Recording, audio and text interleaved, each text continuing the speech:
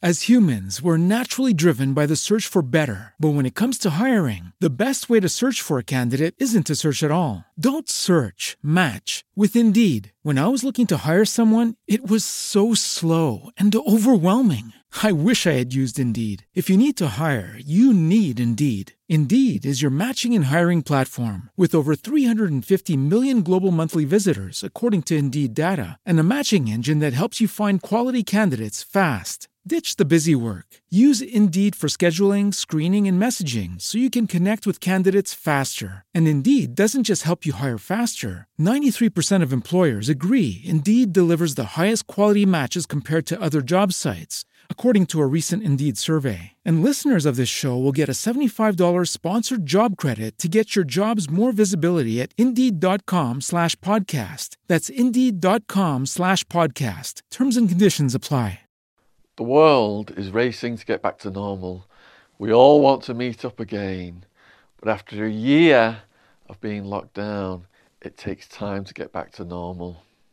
When we are going through things, we tend to turn to our friends to talk to, but they don't necessarily give us the best advice. We all need help from time to time, and asking for support is a sign of strength. It is not weak.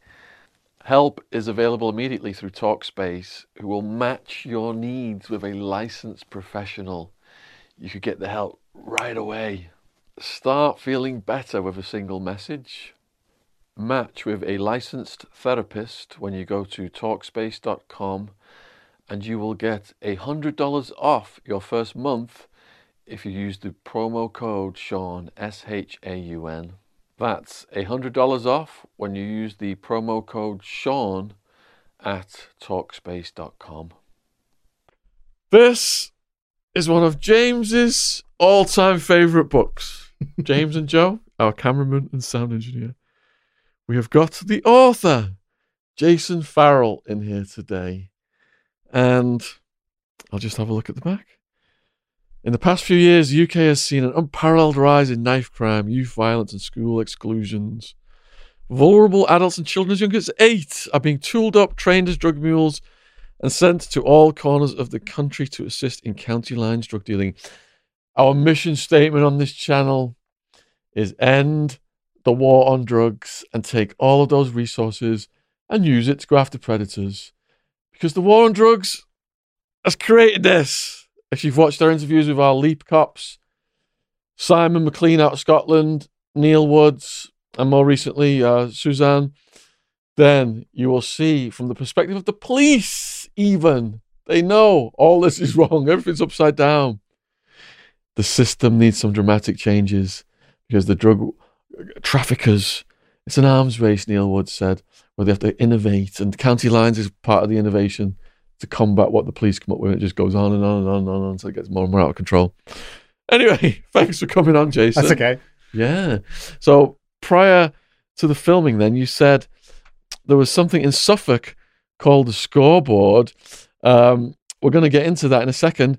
But what made you write this book? I've been, as a journalist, looking at county lines for quite a while. I'd done a small documentary on it where I'd gone in and to crack houses and met some of the people who were running the lines, met some of the mules, and then the publisher basically approached me. But the thing that interested me and the way that I start the book is all these interwoven lives, and the way that it might be a dinner lady living in Yorkshire whose son suddenly goes missing, or a young girl who's living in a care home who gets kind of invited to go and deliver a package to Southampton.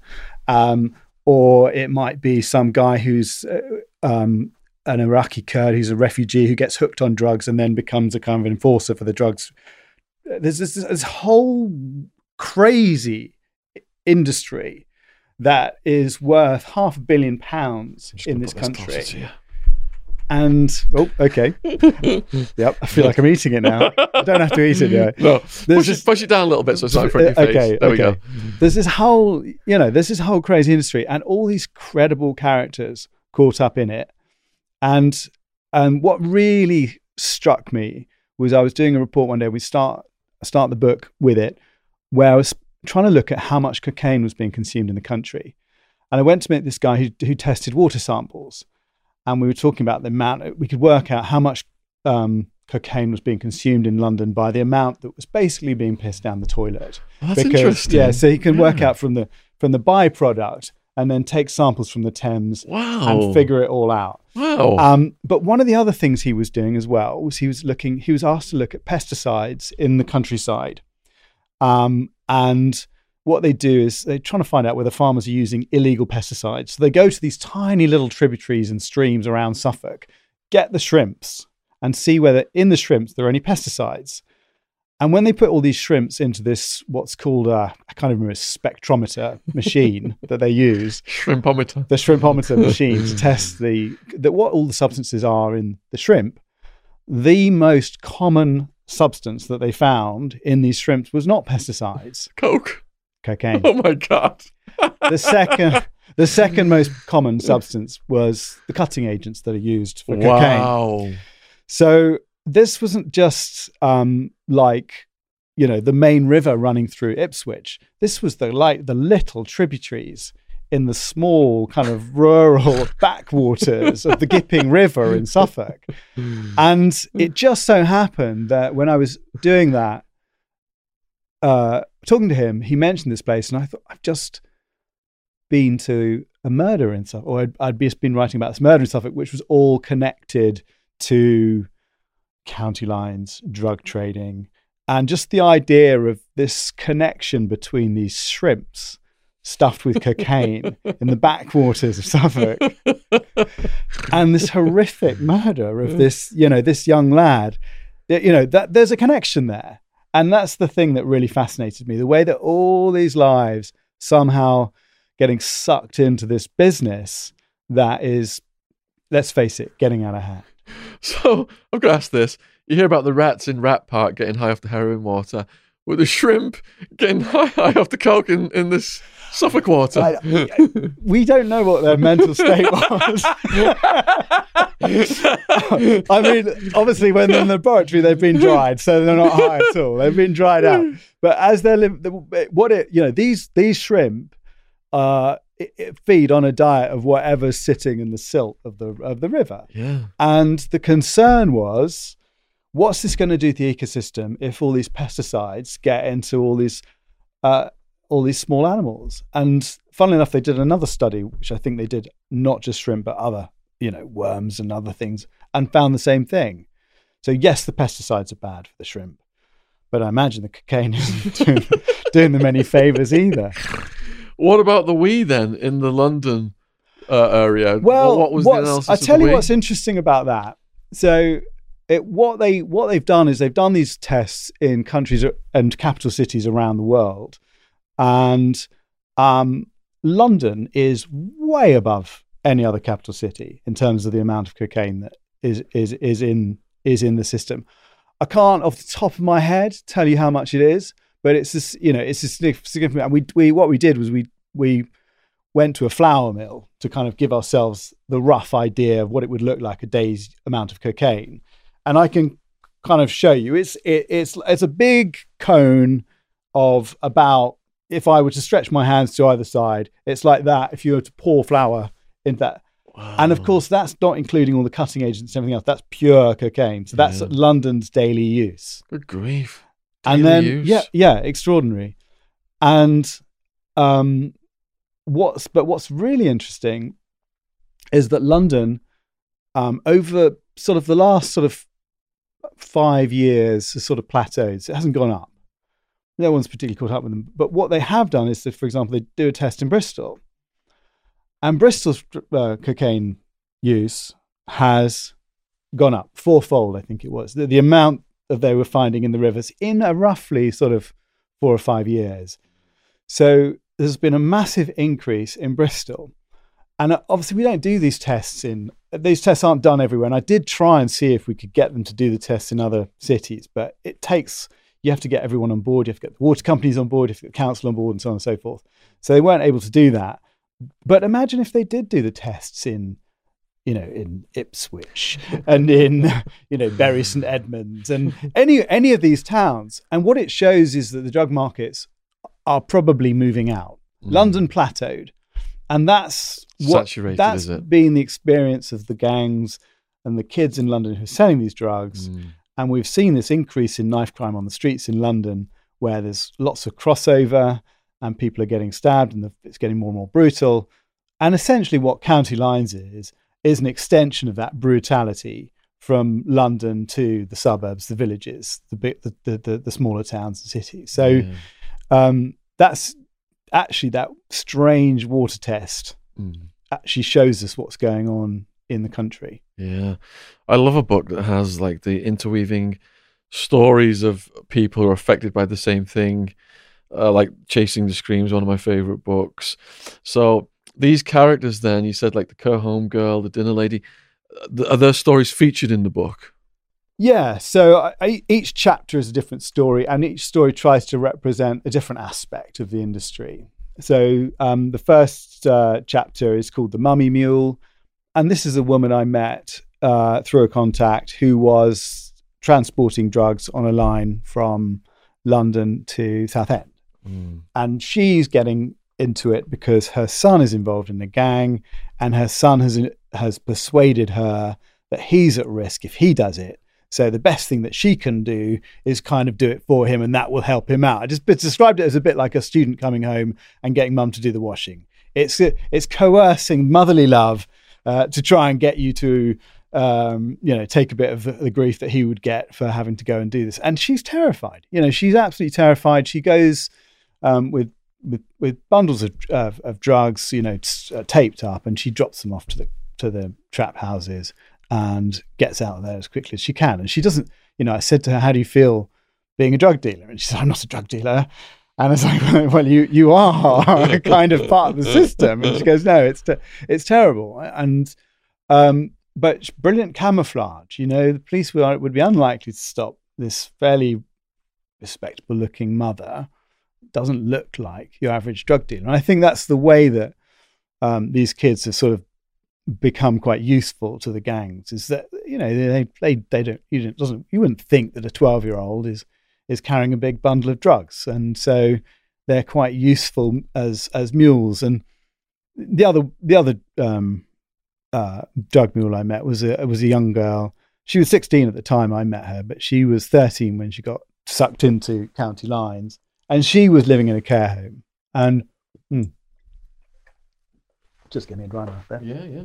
She was living in a care home, and she was just asked by, I'll take, put that down there. Sorry. She was asked, to start doing deliveries. And on one of her first deliveries, the drugs get stolen off her. And of course, it's the classic tactic. She loses the drugs. She has to go back to the boss and say, I'm really sorry. And he stabs her. He says she was stabbed in the bottom, which apparently is quite common. I understand, because it's seen as not going to be fatal if you stab someone in the bottom, but you can cause a decent enough injury that someone's not going to be able to sit down for a few days. And so that's quite a common thing to do. She was stabbed in the bottom, and and then she's debt bonded. Now, you're going to have to work for us until you get the money back. So that is quite a common way of getting people involved. So she's then sucked into it, and she suffers all sorts of things, including being a young girl, sexual abuse. And so her story is quite a tragic one, actually. And after I interviewed her, I know that she still struggled, and for a while she ended up in a mental institution. So the mental impact of the kind of stuff that's going on is something we shouldn't overlook. Yeah, that's happening to these young kids, because this is not normal what these kids are going through. Yeah. And actually, if you think of the old gang structure as it used to be on the estates or something like that, the one thing that might be said for it is that these kids felt like they were protected. That they were in a gang. You join a gang, and it might not be ideal, but you feel like at least you've got some family, someone who sort of, perhaps it's a misguided decision to join that kind of a family, but at least they are potentially going to look after you. And one of the first people I interview in the book is a drug dealer who's just works on the Broadwater estate. and comes from that old school style of drug dealing. And his point was, that's gone. There's no love anymore, is the way he put it. Everyone's almost for themselves. And this is an industry now. It's about, the gang business is really, it's not about bringing people in. It's about sending them out. It's about, you're much more alienated, and these kids being sent to towns, miles away from their own homes, from their own friendship circles and all that sort of thing. Actually, they're incredibly exposed. So the advantages of the gang network, were there any in the first place? But if there were some, those don't exist anymore. And this is a much, much harsher environment that these kids are now living in. So we've got a lot of people watching in America then. We probably don't even know what county lines means. How would you define it? Actually, really, it's about the phone. It's about a phone network. And all it is it's a branded phone. It's a phone number that, and perhaps the best way to explain it is to go into some of the examples in a minute. But basically what it is guy has a supply of drugs. He goes out to an area that he hasn't been to before, picks a town, taps into the local drug market, maybe by getting some users to recommend some friends. The phone number gets shared around, and then he sets up a satellite dealership in that area. And then runs it's almost like the Amazonization of the drug industry. So now you can ring up, rather than having to go down and find your dealer on the street. You ring up, you call a takeout. And the great advantage, obviously, for the guy in London or in Manchester or in one of the big cities is that their footprint isn't really there. Once they've been up there, they've set up their business, they've got kids doing the dropping off for them. They might have coerced the local drug dealer to work for them. So it comes with a level of at least threat and intimidation, because you have to take over the local market. And what a lot of people in the police say is, because this brings with it additional violence, it brings with it exploitation, it brings with it lots of unknowns, a drugs market that you can't control, drugs coming in that you can't necessarily control, the quality of them or know exactly who's behind them. It makes policing a lot harder. So actually, rule number one for the police is to try and get things back to how it used to be. To try and beat this system of using these networks of phones. But it has. So what it's done is, over the last 3 or 4 years, it went from there were about 300 lines. Then there was, the following year, there was like 750 lines. Then in 2018, I think it was, it back end of it jumped up to around 2,000 of these lines. So it was massively growing. At its peak, it was around 4,000. Over lockdown, there has been quite a lot of police activity, and they have managed to crack down. So there's probably around about, I think there's around 600 lines at the moment. Still a lot, but they have had quite a big crackdown on it. So what's the legal advantage of using a kid? Well, legal advantage is that you can say to the kid, you're not going to get as many years because you're a junior, you're a minor. So in fact, you're not even potentially committing a crime. I mean, this is the legal area is very, very interesting on this. For the drug dealer, at least, they can say, look, you're very unlikely to get a very big sentence for this. Legally, you're not as much risk as I am, the older bloke. Secondly, obviously, if you're using kids, you're less likely. I mean, one drug dealer said to me, I'd never use kids because they'd dob me in. But actually, from experience and what I've seen from police investigations, the kids stay very quiet. They don't seem to speak out against who their handlers are. And even in one case where there were like 10 kids, they couldn't get a single one of them to speak out and say the name, the handler. Even after the handler was arrested, they couldn't get one of them to speak up in court. They're scared. They're terrified.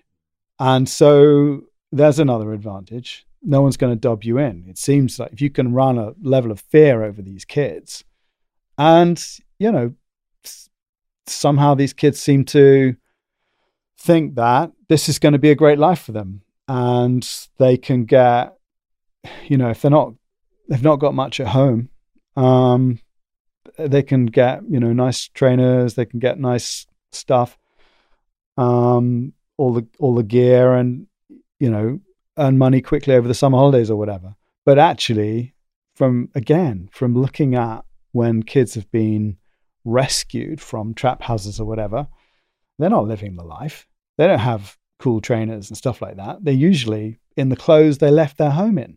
And a lot of the time they are literally wearing the clothes they left home in, and living in absolute squalor.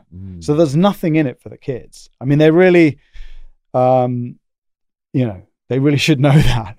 It's not the El Dorado that they think it's going to be, but that's what they're sold. That's for sure. It's a form of modern day slavery then. It is. And so the really interesting,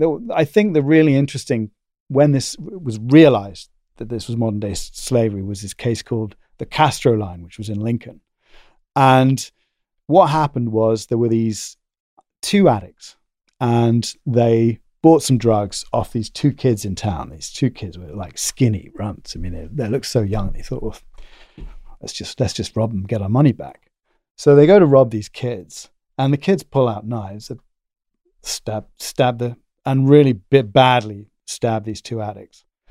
So then they're in hospital, and they're practically on life support, these guys, and the police interview them and say what happened, and they don't want to say, they don't admit to who's, but the police get wind that there's these two kids in town.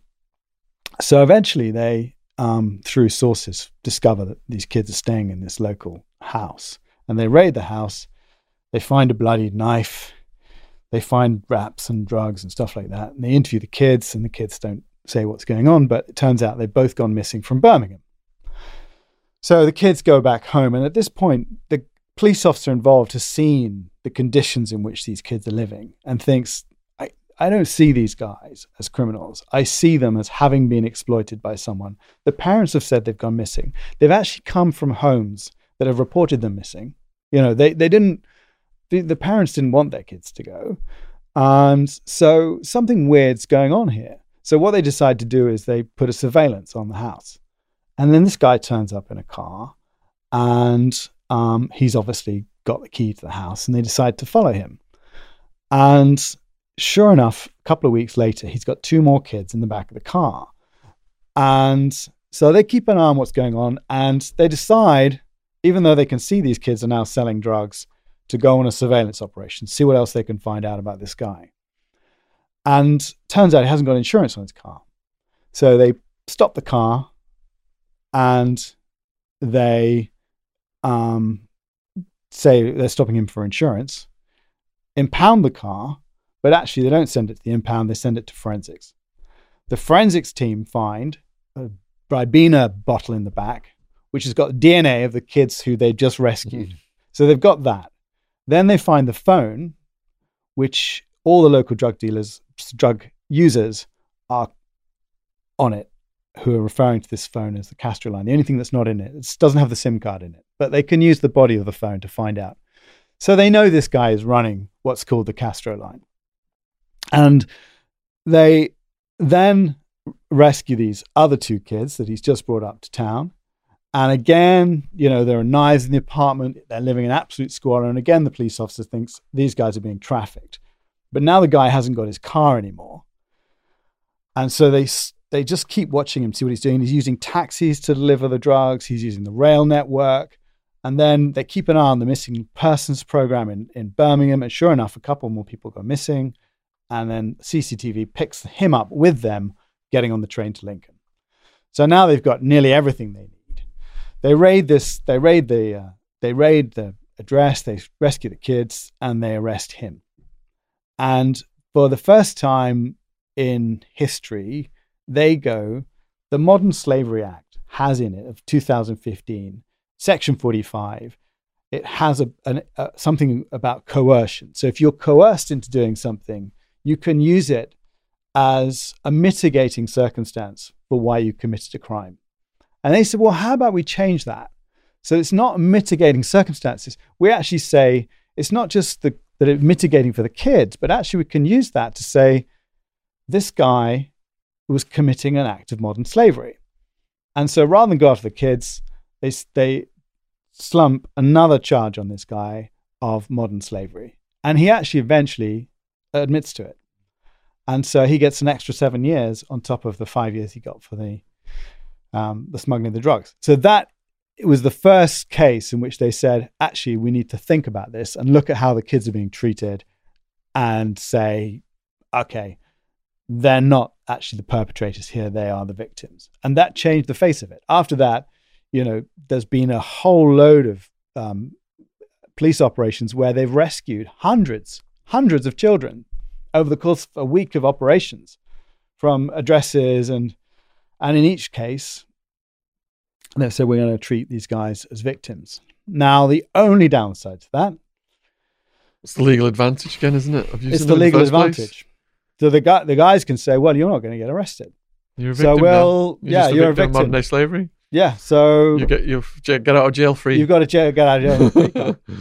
And with the Castro line, one of the kids they rescued in the third property they raided was the same as one of the kids they rescued in the second property. So your whole legal question is an absolutely fascinating one. Because at what point as well, if that kid then coerces his brother into doing it, or his mate at school, does that kid then become no longer a victim, but part of the problem? And that then brings you into the whole other world of when do you get to these kids? How do you stop these kids getting involved in the first place? Because that's the fundamental question here as to why these kids think that it's worth their while to go and sell drugs in a town they've never been to before with strangers and living with drug addicts. What's the appeal, and what's going on in their minds just to think that's a good idea? So, but it's a very, very interesting area of law, and it's changed very recently. And for people watching this, if you didn't see our podcast with Andrew Wallace, who helped to bring in the Modern Day Slavery Act. So that's in the True Crime Podcast playlist if you want to follow up and see what Andrew went through to get that introduced. And it's interesting to see how it's been exploited by the traffickers, because it just, again, it's part of the arms race. And I believe personally that the solution is to legalize and decriminalize drugs, starting with weed, because weed is the most consumed drug in the world. Weed is what's being dealt the most in this country. And it's absolutely ridiculous that all these countries around the world are legalizing and decriminalizing, yet we're not. Yet the politicians who are maintaining this have probably done it themselves. It's just an absolute bullshit, double standard, hypocrisy. How do you feel about that? About legalization? Yeah. Well, I mean, your point about everyone taking it was certainly, and when you talk about cocaine, what we were talking about at the beginning, the river tests in London just show you the amount of it washing around. And I think you mentioned some police officers you've spoken to. I think I know Neil Woods. I've spoken to him on the phone, and the point that he makes, or he made to me, was we can arrest a drugs gang and can spend months taking them out, and within a few hours or even a day or so, someone will jump into their place because the market's there. And I think certainly from what I've seen from, say, for example, drug spaces in Glasgow where there's a big heroin problem, things like consumption rooms where you say, let's do this in a safe place. Let's accept that these people have an addiction and we need to help them through it. I can see strong arguments for that. Like in Portugal. Yeah, exactly. Portugal have done it very effectively, and it's brought down. I mean, Glasgow currently has the highest death rate for taking drugs in Europe. I think probably in the world. Wow. Yeah. and it's a staggering, and it's gone up, and it's a staggering number of people who die from taking drugs in Glasgow, and they need to get on top of it, and they know they need to get on top of it, and they're trying to lobby the Westminster government to have more consumption rooms for heroin. I mean, the other argument I can see supporting your case around marijuana is, that is quite a big chunk of the illegal market trade. So if you were to take that out, you suddenly make their business less profitable. And I think, one of the things that has probably fueled the growth of county lines isn't just mobile technology, although that is massive. But it's probably also just the fact that, so certainly in the cocaine market, it's got, the drugs got cheaper, more people can afford to take it. So it's no longer kind of like the choice of bankers and the middle class dinner parties. It's an everyman drug now. And if those everyman drugs are out, then something like weed is part of the illegal black market, then it's just a bigger market for them, isn't it? So I can understand it. I'm not sure I have a kind of... As humans, we're naturally driven by the search for better. But when it comes to hiring, the best way to search for a candidate isn't to search at all. Don't search, match with Indeed. When I was looking to hire someone, it was so slow and overwhelming. I wish I had used Indeed. If you need to hire, you need Indeed. Indeed is your matching and hiring platform with over 350 million global monthly visitors, according to Indeed data, and a matching engine that helps you find quality candidates fast. Ditch the busy work. Use Indeed for scheduling, screening, and messaging so you can connect with candidates faster. And Indeed doesn't just help you hire faster. 93% of employers agree Indeed delivers the highest quality matches compared to other job sites, according to a recent Indeed survey. And listeners of this show will get a $75 sponsored job credit to get your jobs more visibility at Indeed.com/podcast. That's Indeed.com/podcast. Terms and conditions apply. Strong view, because I still think that weed, certain types of weed, talking to GPs I know, certainly the stronger brands of skunk can lead to psychosis and all sorts of problems. So legalizing something that can cause psychosis and serious mental health problems, I concern about. I think also, having seen some of the people recovering on various drug addiction groups and stuff like that, what they have to go through, again, is it the right message to send out to them that that drug is legal? I don't know. I'm not a policymaker. I wouldn't like to have to make that decision, but I can see your argument. It's minimizing harm, isn't it? Because you can't stop people taking drugs. No. And in terms of the really strong strains, I agree. But wouldn't it be better to have the government controlling that, and people knew what they were getting then, rather than it being on the black market and all the criminality around it? Well, I think that's with weed. You're talking about the kind of the model in Holland, aren't you? Yeah. Where you can go into a shop and you can, but it's kind of weird, because that is such a big part of the culture, isn't it? Yeah. I mean, it's almost like it's a tourism thing that people will go there so that they can go and smoke a reefer in a cafe or something like that. But the young people of Holland have very low weed usage, don't they? So all the adults are doing it, and it's not cool to do what the adults are doing, is it? Well, no, this is it, isn't it? So the real way to get rid of a problem is for one generation to do it, and then the other generation will kind of go, "You guys are so uncool." I think that's happening with alcohol, and my kids look at us and go, "What are you doing, drinking all that wine?" Yeah, don't blame them. All right, so what about then the enforcement side of this? You said earlier about foot soldiers and someone from Iraq, was it? Oh, well, I was talking about the guy I met from Iraq was a hitman, and he was from Iraq. Yeah, and he'd got what was his story then? Where we called him handsome because he would have been rather dashing looking chap actually, except that his face was completely ravaged by years of taking pretty much everything he'd ever taken. And he was an enforcer for drug debts and things like that. And he's told some pretty horrifying stories. So he was born in Iraq then? Born in Iraq, came over on a boat. How old?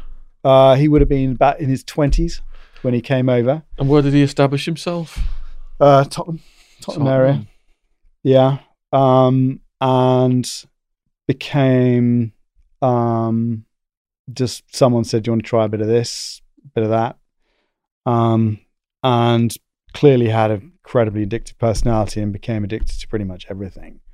And because he'd come through what was then the what do you call it? In Sangat, where the refugees, I've forgotten the name of the place. We call it the refugee camp in the forest on the other side in Calais. Yeah. And he'd lived in that refugee camp for a while, and that was kind of one of the trafficking routes for people, but also guns. And so he was a gun smuggler, and he would be able to traffic people. Actually, he talked a lot about trafficking people out of the UK, people who wanted to avoid the authorities. He said he did that quite a lot. But he also was involved in putting people in the backs of lorries. And, if you're doing that, then if you've got a room for a few guns and stuff like that as well. And so as a guy who could then get hold of guns, he was then seen as someone who could be used to intimidate people. And so he would, and, again, use of technology. He'd put trackers on cars and things like that to follow people who he'd be sent a picture on Snapchat of the person he needed to go and beat up or whatever, and that's what he did. And he was someone who had been through captured in an ISIS style camp where he'd been held captive for 6 months. So he'd seen some bad stuff and had been shot in the leg himself before as a punishment. So he'd had some he'd had a pretty brutal upbringing. Did he tell you what he saw in the camp? I think he spent a lot of time in a cell. So he mostly heard stuff. And he heard people being beaten up, and it was just kind of it was an Islamic fundamentalist group that captured him, and he escaped. So he was how did he escape? Iraqi Kurd. He I believe kind of got into the back of a truck and hid in this truck that drove off and got across. Yeah, and he managed to make his way. I'm not entirely sure how he did it. He's got his way into Turkey, and from Turkey got on a boat to Italy, and somehow made his way up to Calais, and then got himself in the back of a lorry to get to the UK and ended up in London. I mean, it's a heck of a journey. But he says nothing killed me off more than the drug addiction, and he actually he said, I love this country. It gave me an opportunity, but at the same time, the weird thing was his view was that drug dealers should go to prison for life. He was, and yet he was part of the system. He said the system's too soft. The system too soft on us. We should, I guess by this stage he had an 8-year-old kid, and, he was thinking of his kid, and he said, I don't want him to grow up in this world. So that was him. What enforcement stories did he tell you? Well, I mean, he told me, he didn't tell me, he didn't, I'd asked him if he'd shot anybody. Yeah.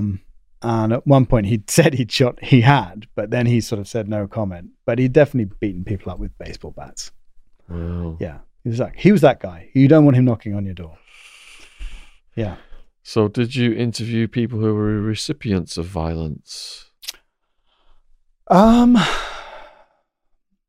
I'm just trying to think. No, I don't. Well, I mean, obviously, I had the woman the girl who was stabbed in the bottom. I interviewed the family of kids who'd been killed in gang violence, and got some of their stories. And I have to say that a lot of the time it was pretty trivial stuff that led to the violence. And I think a lot of the time when we look at the kind of violence going around now in London and elsewhere, we associate it with drugs, but often it might be people who are associated with drug dealing, but often the reasons behind the stabbings and the beatings and the murders can be really trivial stuff.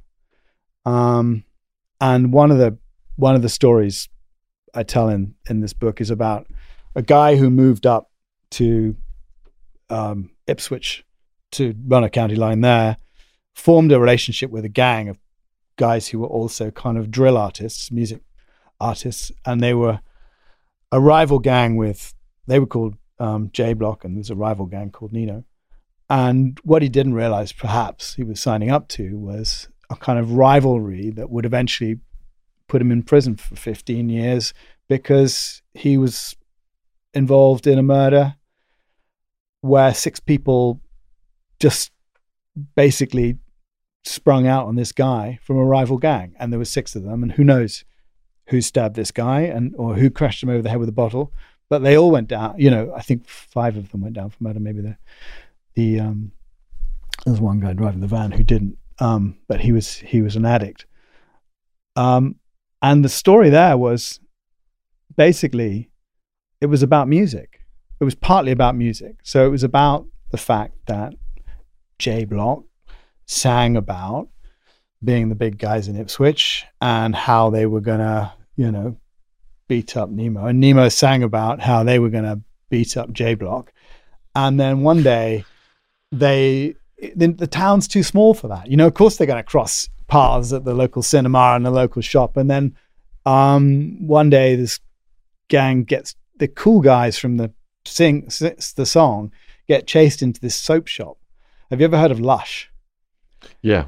Okay. Well, if you've got like young children, you buy like cloud-shaped bars of soap and bath bombs that you can make your own. So if you're a cool drill artist, the last place you want to get caught hiding out from the other gang members is a little soap shop. And these guys are basically chased into the soap shop and are kind of cowering behind the soap bars when these other lads come in to beat them up. And even worse for them is the whole thing gets broken up by an undercover cop and they all get a ticking off. So these guys who are really renowned in the town as being really cool and the top guys to not mess with, have had their reputation completely destroyed by this moment in the soap shop. And so they go back and get all their gang together and say, right, we're going to have to get revenge, go into the rival territory, pick off the first guy who's walking down the street, who happens to be this guy called Tavis Spencer, and beat and stab him to death. Bloody hell. Yeah, chase him up the street. Did he have anything to do with anything? He'd been in one of the other videos. I mean, literally, he was working that day as a car mechanic. He's nothing to do with what happened in the town. And it all comes out in the court case. And the funny thing is that, they all turn on each other, the guys in the dock, because there's little bits of evidence against each of them. So they're like, no, it was him. No, it was him. And they basically just condemn each other. They're all at the scene. They all put each other at the scene. And they all go down for murder. And that's just, it's trivial.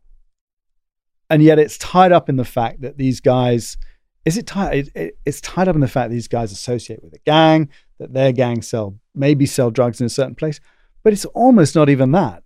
It's just, they want to look cool and their reputation has taken a hit and now they need to do something about that. That's the level that can lead to a murder. Wow. If you want to know more about drill rap, watch our podcast with Skengdo and AM in the True Crime Podcast playlist. So who was Uncle? So Uncle was the first guy I met. In fact, probably really the only guy I've ever met who's running a county line.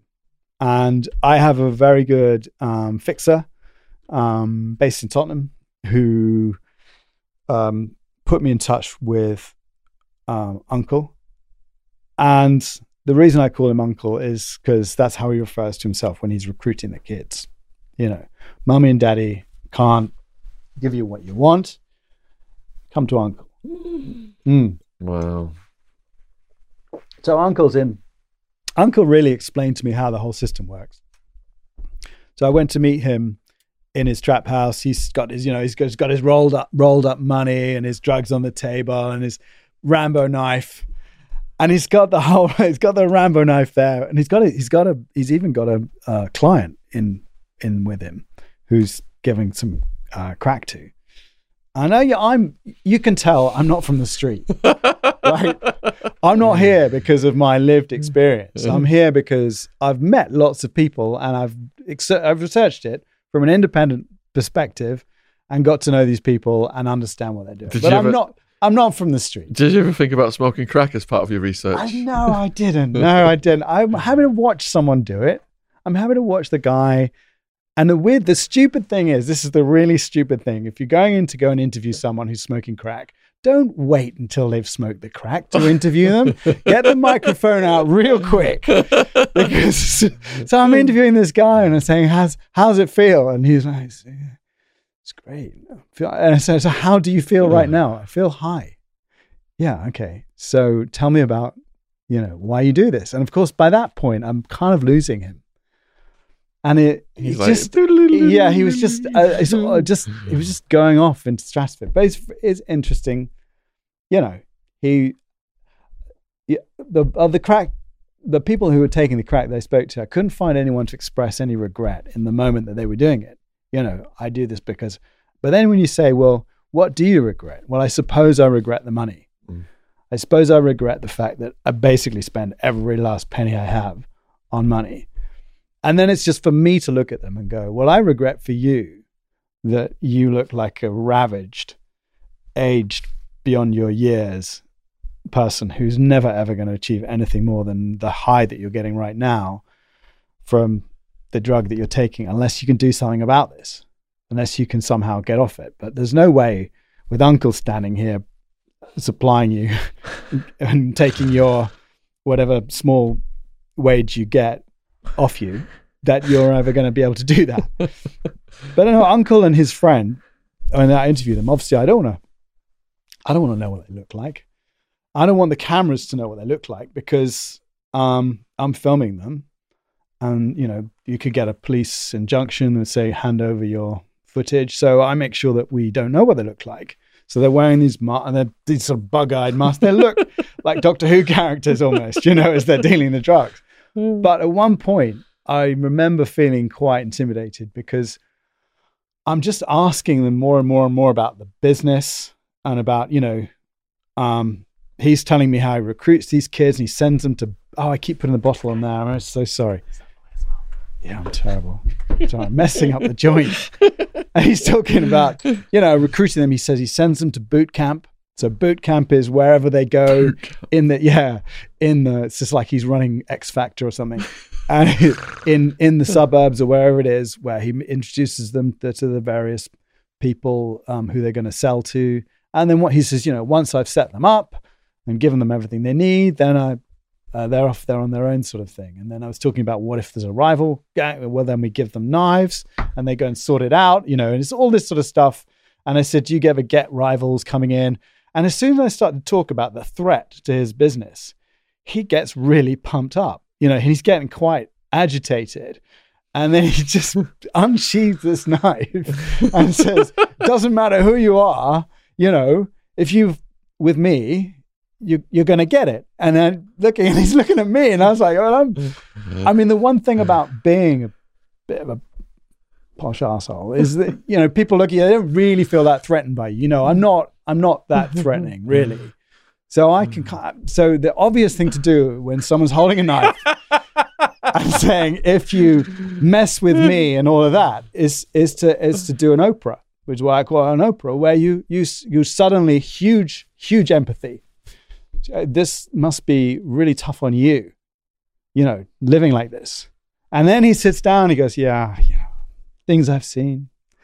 And so he goes from, I've so you messed with me to, God, yeah, I've seen pregnant women smoking crack and, so then, but all, the dogs who bark the loudest are the scaredest, aren't they? And anyone who's hyper vigilant like that, who's really, really hyped up, he doesn't know who's going to come through the door next. You just, there's a story behind everybody's, the reason why they've become like that. And they do genuinely have, not a sob story, but a reason why they're in that position. And so I'm willing to listen to that, as well as the machismo of the, we're going to send the kids knives and stab our rivals. Because behind all of that is, of course, deep insecurity.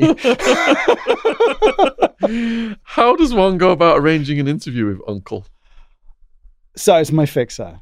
You have a fixer? I can't, not a fixer, a friend. I credit them in the books. There's a woman who runs a charity called Raising My Voice Foundation, called Nevers Kamal, and she has a great empathy with the community. Do you remember the story of baby P? Yeah. In Haringey, abused child. Yeah. She was the social worker who blew the whistle. So I first got to know her through that. And we've kind of remained friends. And if I've needed to kind of, in news, get a case study of someone who's living in difficult accommodation, or it's just certain things, or I want to speak to a gang member or something like that, she usually knows someone, because she will help them with their parole, or she's, they've got some problem with immigration. So she's there for them. They trust her, and she trusts me. That's it. And very tragically, she had a daughter called Azra, who was a young, sassy, beautiful woman who grew up knowing all these kids on the street. And she was my sort of second go-to I certainly met some of the runners that I spoke to through her, a couple of the dealers, the mummy mule who I referred to at the beginning, she knew. And so she was really helpful when I was first really not making the book, making the documentary.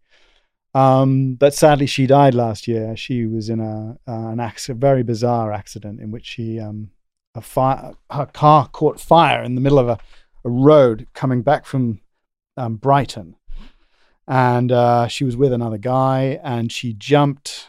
They got out of the car, and she jumped across the carriageway, and like those carriageways where there's a gap in the middle, but it's late at night, you can't see the gap. And there was just the weird thing is, I've nearly done it myself once at a protest where I jumped across the carriageway to try and get on the other side. And I've seen someone do it as well at the same protest where you think, and suddenly you fall down the middle. Yeah. She fell down the middle? She fell down the middle, yeah. And she died. Holy shit. Yeah. Very, very strange. Terrible. Well, I mean, it's all very, very strange circumstances. And I don't know the whole thing. And there was a whole inquest into it. But yeah, so she was... she was one of my kind of key fixers, if you like, contacts, who just it was great fun, always knew what was going on the street. And I guess because she was just so no nonsense, she'd just go up to someone and say, who's stealing the drugs around here? We need to speak to some dealers. We'd arrive in Southend and we'd go, right. I'd be going off talking to the homeless people or whatever, and she'd just go straight up to, wait, come on, tell me where are they? Who's dealing the drugs? And I go, okay, well, it's this guy. Okay, well, come over here. So she was a force of nature who we've sadly lost, but she was one of my she was very dear, and she was a great character. And so, that is how, through Azra and Nevers, I was able to make contact with people involved in this business. So was Uncle masked up when you went to I have no interview idea. him? If I know he went back into prison. Oh, he's in prison now, is he? I think he's in prison now, yeah. I was going to wonder if he would come on the podcast, but if he's in prison, tricky. Okay. I'll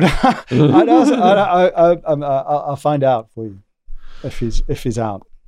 All right. So you've met some of the runners as well. Yeah. Have we talked about them yet? Well, I mean, I've talked to you about Lucy, who's the one who's running Southampton, who got stabbed, and I talked to you about the Mummy Mule, who was going to Southampton. There was another very the dinner lady I was telling you about at the beginning. Her son was a runner, and that was an interesting story because, I mean, she's just she had a normal family, lived in a sleepy village near to, in sort of Yorkshire, not particularly near to any major towns, actually. And Harrogate was the nearest town. And her son just started going missing. Mm. And these are the kind of telltales. Obviously, that's pretty shocking sign. But she was saying he just became a little bit more detached to start with. And he'd be going down the skate park and he'd be kind of hanging out there, but she wasn't sure why he was hanging out there. And obviously it turned out that he met some guys who were coercing him, suggesting he would, should go and make a few deliveries and that sort of thing. And he then just started going missing. And so she'd be going out at night looking for him. And then one night, he'd been missing for about 3 or 4 days. And it was like near Christmas. This is a young kid. And why would a kid go missing over Christmas? And he'd been sleeping under this bridge and he was absolutely out of his face on drugs. And she found him and she was in the car and he basically just tried to push the car. It was absolutely wired up. She describes this, literally kind of jumping out, trying to push the bonnet. And eventually she had to kind of get him moved away. So she got him sent to another part of the country in order to kind of get away from this. But of course, if you're in that mentality by then it's quite difficult. But they did manage to, through a pupil referral unit, because obviously he got kicked out of school, but through a pupil referral unit, work with him and turn his life around. And really? I think, wow. And I think, it's like a lot of these kids, and when I meet them, really what they want is a bit of opportunity. They just, this is just the opportunity that presents itself to them, right? And I said to her, what was the thing, that helped him? She said, well, he was really into fashion.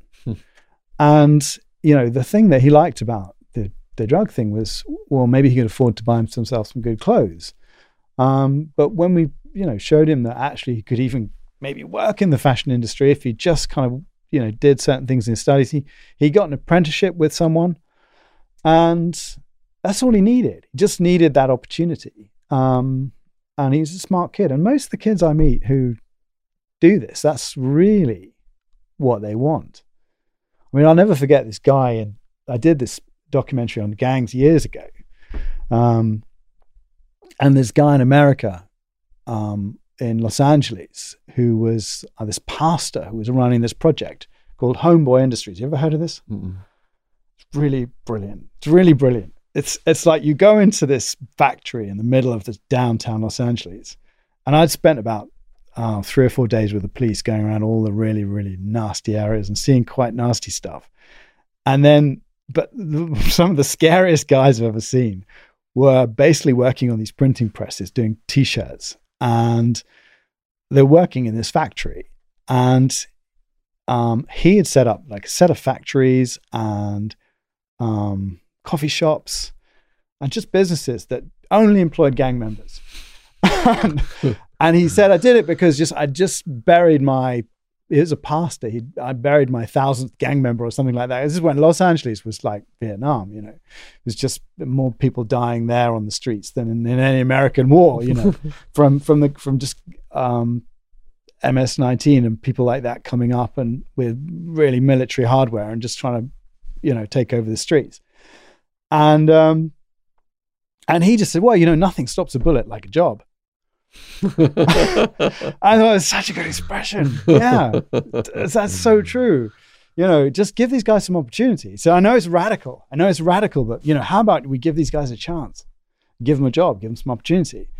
And I think that ethos of just, you know, okay, he got in late with these guys, but if you could do it young, if you can give people hope and wherever I go, you know, when I've been doing these stories, often you find it, you know, you're going to schools or pupil referral units where there's been problems and stuff like that. And the solution is always opportunity. It's always hope, isn't it? We've got to address the root causes, yeah. Yeah. What about when you're out with the cops then? You said you saw some crazy things. What did you see? Oh, what, in Los Angeles? Yeah. And what year was this? Oh, what year was this? This would have been about 2007, 2008. Okay. Yeah.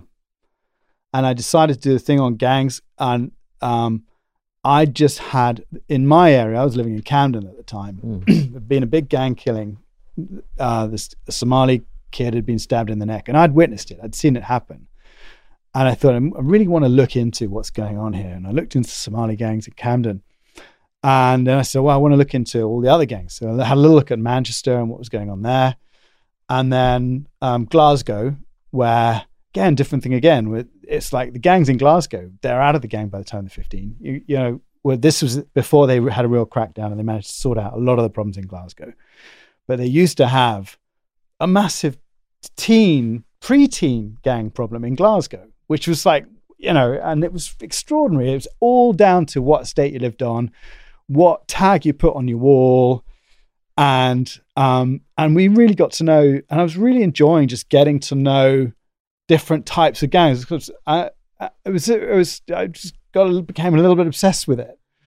As humans, we're naturally driven by the search for better. But when it comes to hiring, the best way to search for a candidate isn't to search at all. Don't search, match with Indeed. When I was looking to hire someone, it was so slow and overwhelming. I wish I had used Indeed. If you need to hire, you need Indeed. Indeed is your matching and hiring platform with over 350 million global monthly visitors, according to Indeed data, and a matching engine that helps you find quality candidates fast. Ditch the busy work. Use Indeed for scheduling, screening, and messaging so you can connect with candidates faster. And Indeed doesn't just help you hire faster. 93% of employers agree Indeed delivers the highest quality matches compared to other job sites, according to a recent Indeed survey. And listeners of this show will get a $75 sponsored job credit to get your jobs more visibility at Indeed.com/podcast. That's Indeed.com/podcast. Terms and conditions apply. Because it's just so interesting. Actually, with Glasgow, the funny thing was when we went to see their tag, they put a brick through our window, through the car window, whilst they'd gone to show us the tag, and stole the video camera and the sat-nav from the car. So when I get back to the car, I called them up and said, any chance we could have our stuff back? And he said, we can give you the sat-nav for 50 quid, but we've already sold the video camera. I said, guys, I'm coming back to interview tomorrow. You've given me your phone numbers. You know, why would you do this? I said, why would you leave your car parked on our estate and not expect us to do that? So then I went to Los Angeles, and yeah, we you know, there was just it was mostly there were shootings. So there was one shooting we went to, but the police were literally terrified to go into these areas, and you almost like wouldn't get out of the car. So there'd be a reported shoot. I mean, they would get out of the car and they'd maybe go and speak to someone, and sometimes it would just be someone tried to shoot someone. So that I didn't see anyone get shot, but there was times when they would just go, this gang member is in the wrong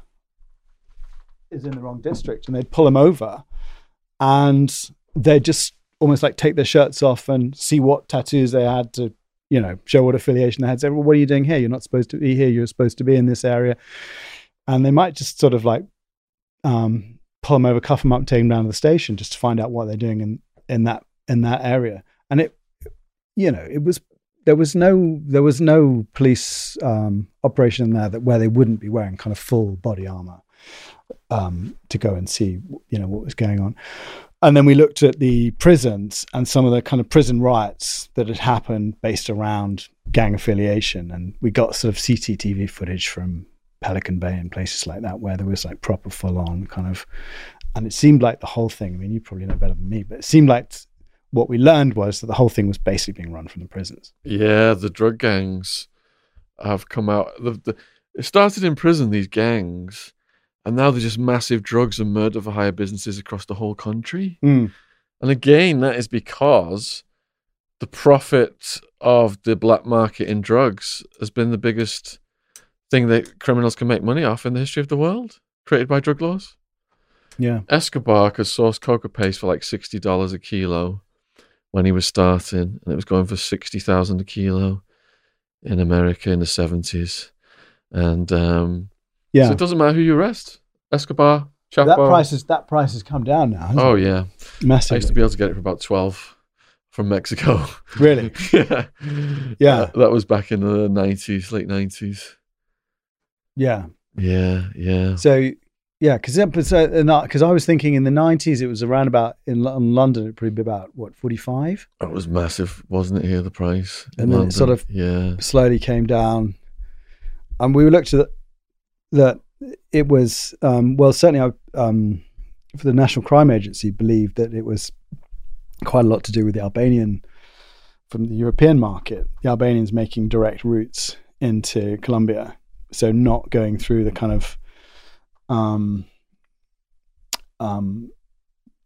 the kind of wholesalers in Antwerp and places like that, but actually kind of making up their own links, and then just basically cutting out the middleman and cutting out a lot of the basically undercutting the market, so that they could kind of control the cocaine market in the UK. It's all about the distribution network, isn't it? The wholesale importation system. Yeah. What do you know about that? The wholesale importation. I looked into that a little bit, but it did look to me like, well, I mostly spoke to the National Crime Agency about this, and Tony Sagasi used to be in command of looking at that particular side of things, and his take on it was that the reason it had changed was because the Albanians had come in and managed to every year sort of cut a little bit more and a little bit more off the price, the wholesale price, by forging their own relationships with the cartels in Colombia, and then just passing that on to the end user. But I don't think the Albanians have a huge street network. I mean, if to start with, there's not that many of them. There's quite a small number of Albanians in the UK compared to, I'm not sure what it is post-Brexit actually, but compared to, say, the Polish community. Although, funnily enough, the Albanian community have the second biggest prison population in the UK after of foreign nationals. Is it the second biggest? Yeah. After what's the first then? Polish. After Polish. But there's about 1 million Polish people in the UK, as opposed to, or there was, when I last looked at it, as opposed to like much fewer than that Albanians. So it's disproportionate then. Very disproportionate. But you think about it, there's many, let's just get this straight, many legal legally working Albanians working in all sorts of fields in the UK. But they did come in, there was quite a big influx after the Kosovo war, where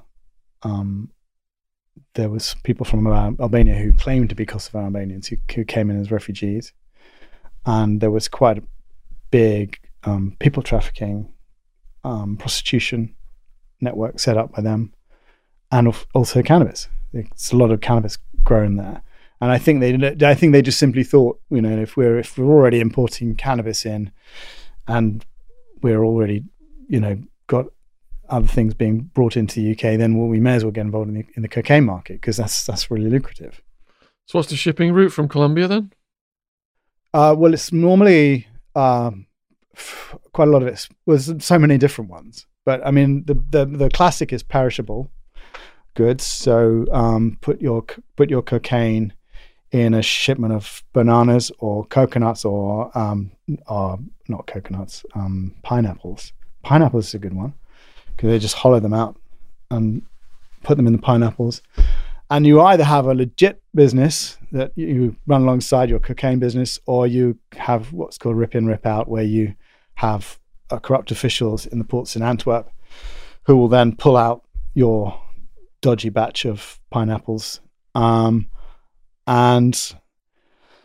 then there'll be either what's called coopering, where the boat will come near to the UK and then another smaller vessel will come out from the UK to meet. And there's been quite a lot of recent drug seizures of coopering of yachts where, several large consignments of cocaine have been, I think one quite recently worth about 50 million off the coast of Cornwall, and another one in Aberdeen, where, they've just basically met a small ship has met a bigger ship and taken the consignment in. And there's still some who will try the direct route. There was quite a recent case of a group who were mixed nationality who hired a plane. Did you hear about this one? Mm-mm.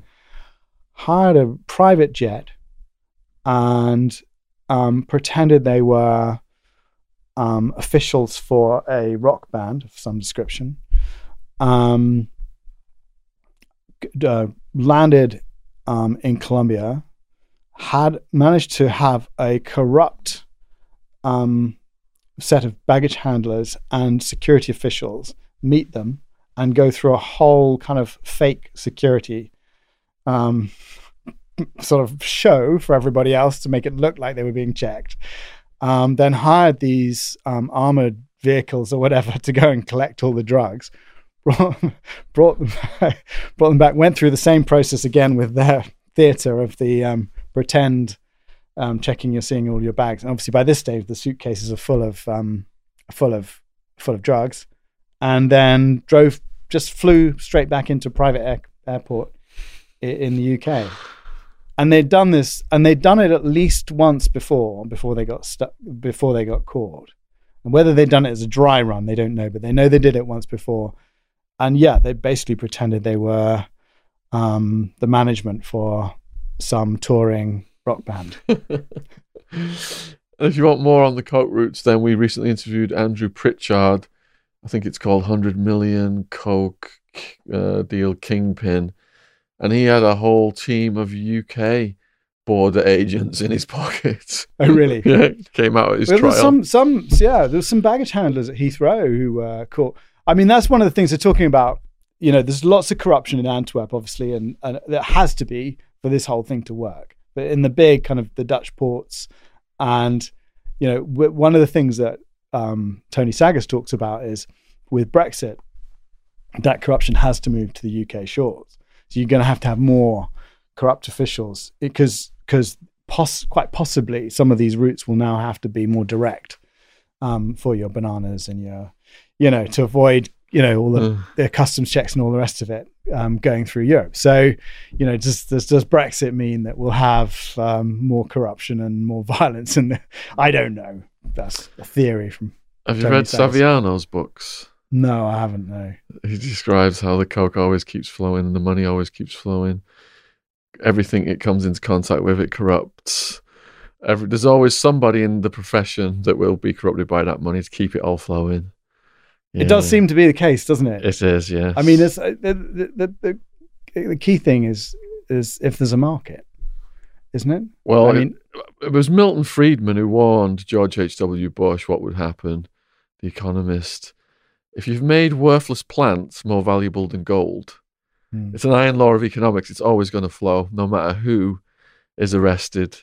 The profit percent is too great. I think more recently Richard Branson and The Economist have all spoken out about this, but the government continues to maintain the status quo. So, well, we were saying there was one case of this Albanian kingpin who got caught in the UK, and I think the court case was a couple of years ago now. And he was using lorry drivers to get the drugs in. And they were being paid, $20,000 a time. Now, if your salary is £30,000 a year and you're being paid $20,000 for one trip, it's tempting, isn't it? It's tempting, and there's a never-ending supply of people who are going to do it to keep everything flowing. Yeah. All right, then. So you mentioned the scoreboard. Yeah. So the scoreboard is well, when I was talking about that case in Ipswich, that's what the gang would sing about. They'd sing about scoring like number 23. Michael Jordan's number 23 keeps scoring goals in basketball, and when I first heard about the case, I was thinking, why are they talking about scoring goals? And what are they talking about? What's that got to do with selling drugs? Anyway, then I read up about this case in South London, a guy called Raheem Butt. Have you heard of him? He was shot in... he was from a gang called Moscow 17. And I think their rivals are something like Zone 2, something like that. And they're Moscow 17, quite renowned, nasty gang.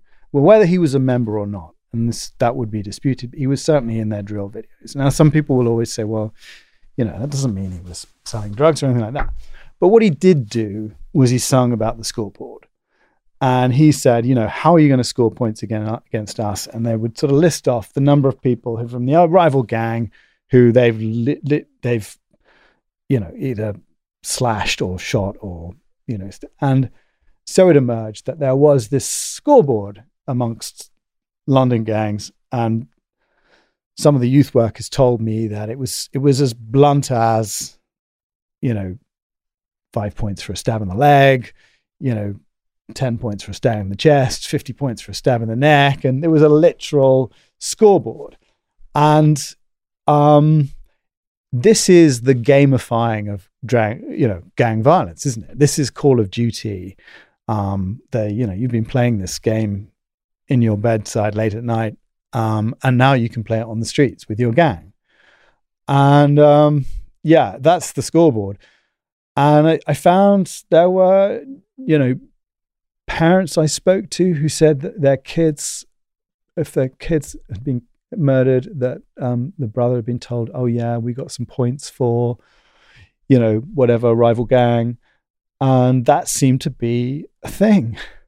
And so part of the possible motivation for the murder of Tavis Spencer in Ipswich was, these guys had sung about scoring on the scoreboard, and they thought, well, let's go. I mean, obviously they've been humiliated in a soap shop, but is it also part of this kind of let's go and score some points?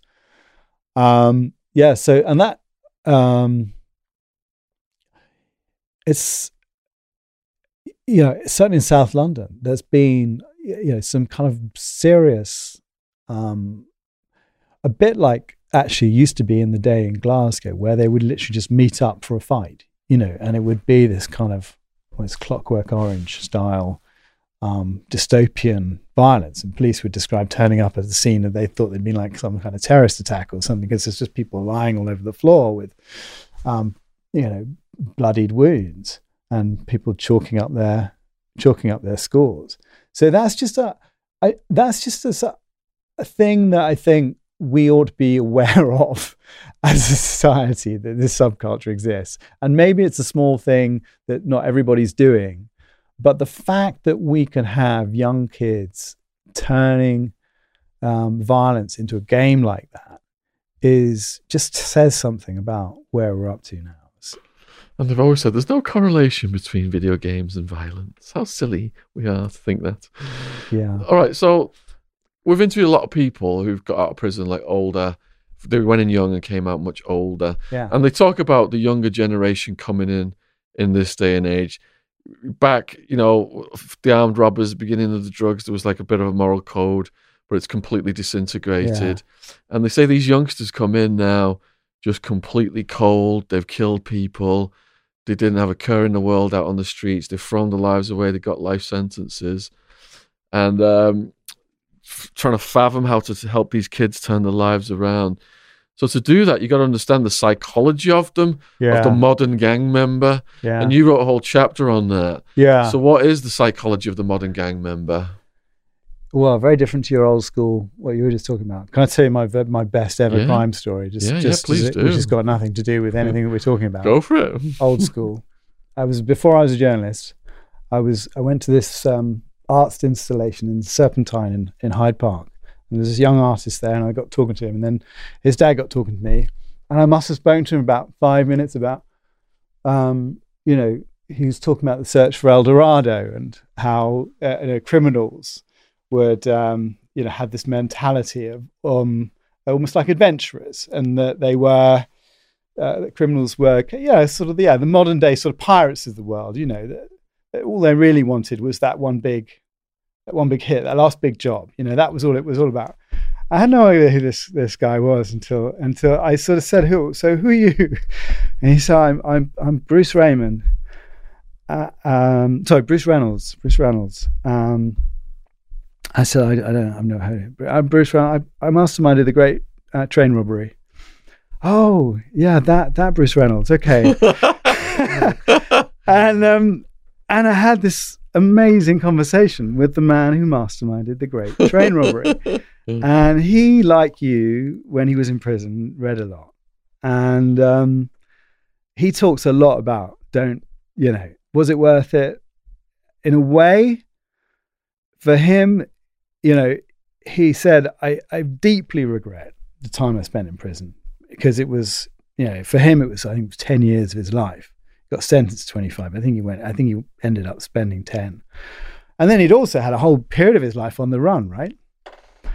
So, and he deeply regretted that somebody died in the what had happened in the great train robbery. But he couldn't quite get over the fact that he kind of loved that world, and through his crime, he had become something.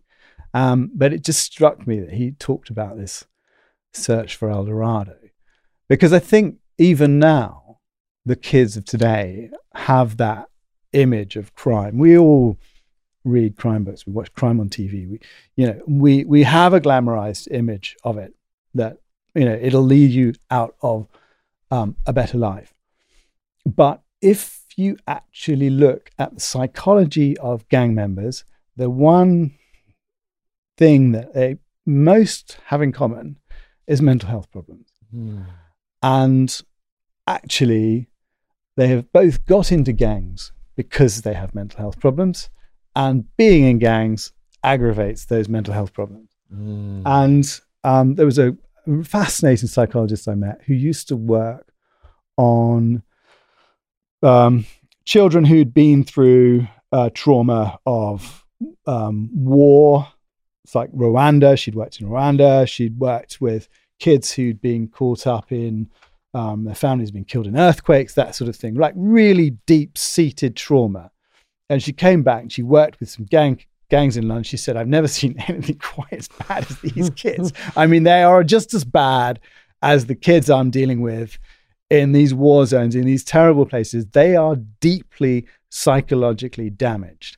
And it might be that they've been damaged to start with by domestic violence at home, abandonment, seeing stuff on the streets that, you may have seen, but I haven't seen my best friend get stabbed to death on the street. These kind of things. I have seen kids. I have actually seen a guy nearly bleed to death on the streets, and it's pretty darn traumatic.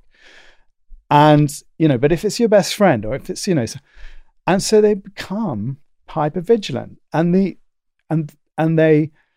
she said, I'd interview these kids and they'd always have to sit facing out, the room. They couldn't have their back to the door. If you walk down the street, they're looking around, they're looking in the wing mirrors of the cars to see who's following them. They're constantly on it. And if you're living like that, it does your head in, it messes you up. And these kids, one of the so she essentially said, look, you can kind of figure out who's likely to fall into gang membership, who's going to fall into county lines and that sort of thing pretty early on if they've got certain factors. And she sort of went through it. actually drug taking wasn't a huge one. It was more, family, parents together, the things you'd expect, the environment they live in. Have they witnessed X, Y, and Z? And if they had sort of 7 of the 15 factors, you could work out, by the age of 8, you could work out if this person was in a high risk category. And essentially what she's saying is, if you can work that out that early on, then direct your funds, your public money towards those kids. It's like a pension. Put the money in early, get to those kids young. And literally everywhere along the line I went, whether it was uncle, I'd say, Uncle, how do you stop this? He said, get to the kids young before I get to them. You got to get in there really early, because that's where the problems start. And if you can, and there are projects where I've done projects in America where, you've isolated the kids who you think have got potential problems of post-traumatic stuff that's happened early in their lives, or they have difficult upbringings.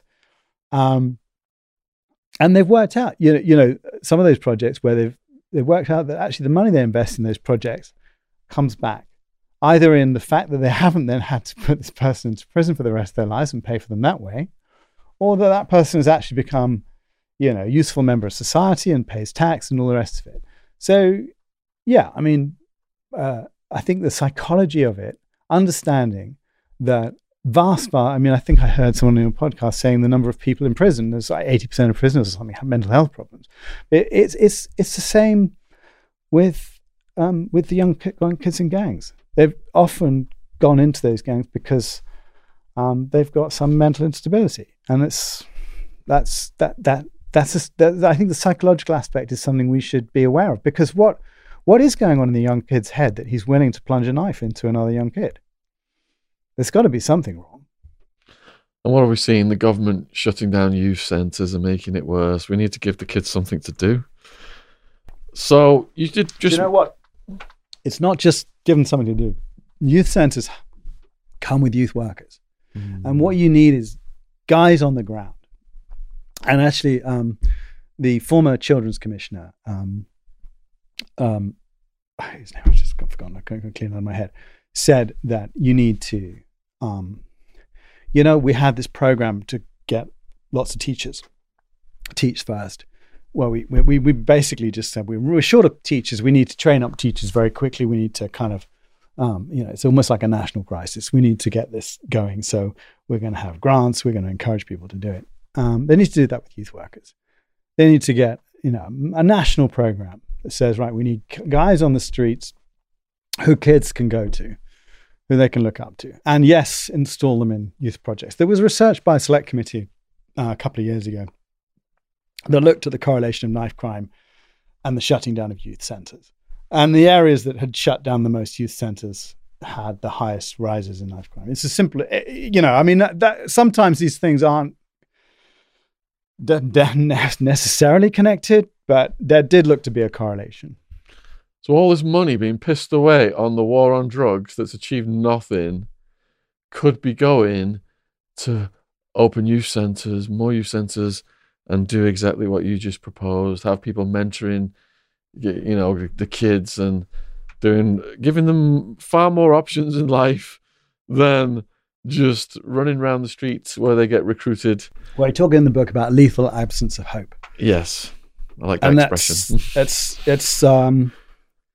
That's your problem. Yeah. You just dropped in the conversation there that you were present when someone was almost bled to death on the streets. Yeah. How did you manage to get in that circumstance? That was when I was doing the stuff on gangs in Glasgow, and we went out with a stab unit. Back in the day before, and that's what Glasgow did. They really did just go, right, we're going to put youth projects, youth workers in all the centres and areas where there's a problem. But before they did that, in fact, they were just starting to do it when I went out and did the stuff when I got my car smashed into.